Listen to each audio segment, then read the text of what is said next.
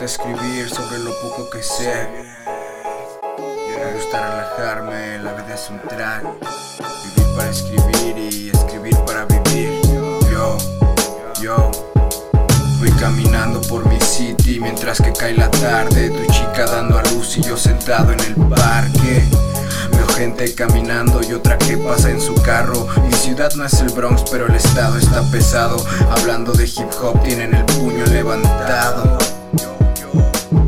Una pipa, una cerveza, callejones y barrios. El paisaje cotidiano entre salarios bajos. Somos la clase media entre los funcionarios, pero eso a quién le importa, entre sabios nos entendemos. Hablo todos los idiomas, tú el idioma del dinero. Todas las letras que escribo están inspiradas por todo lo que yo veo. No soy artista ni nada, solo simple mensajero. Me gusta contar historias y fornicar a tu mente.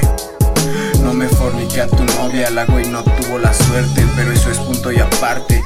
Dejémoslo atrás, que el mañana está por verse. Confusa tu presencia y todo un gusto conocerte. Mi mente se hizo más fuerte, ahora mi único temor es no volver a verte.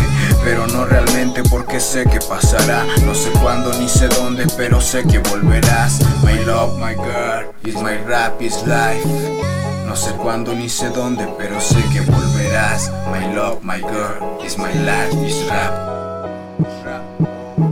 Algo que no se podría vivir de nuevo, pero que se hacía más presente, como si en el mero recuerdo se abriera paso una tercera dimensión, una casi siempre amarga, pero tan deseada contigüidad. Nunca supe bien por qué, pero una y otra vez volvía a cosas que otros habían aprendido a olvidar para no arrastrarse en la vida con tanto tiempo sobre los hombros.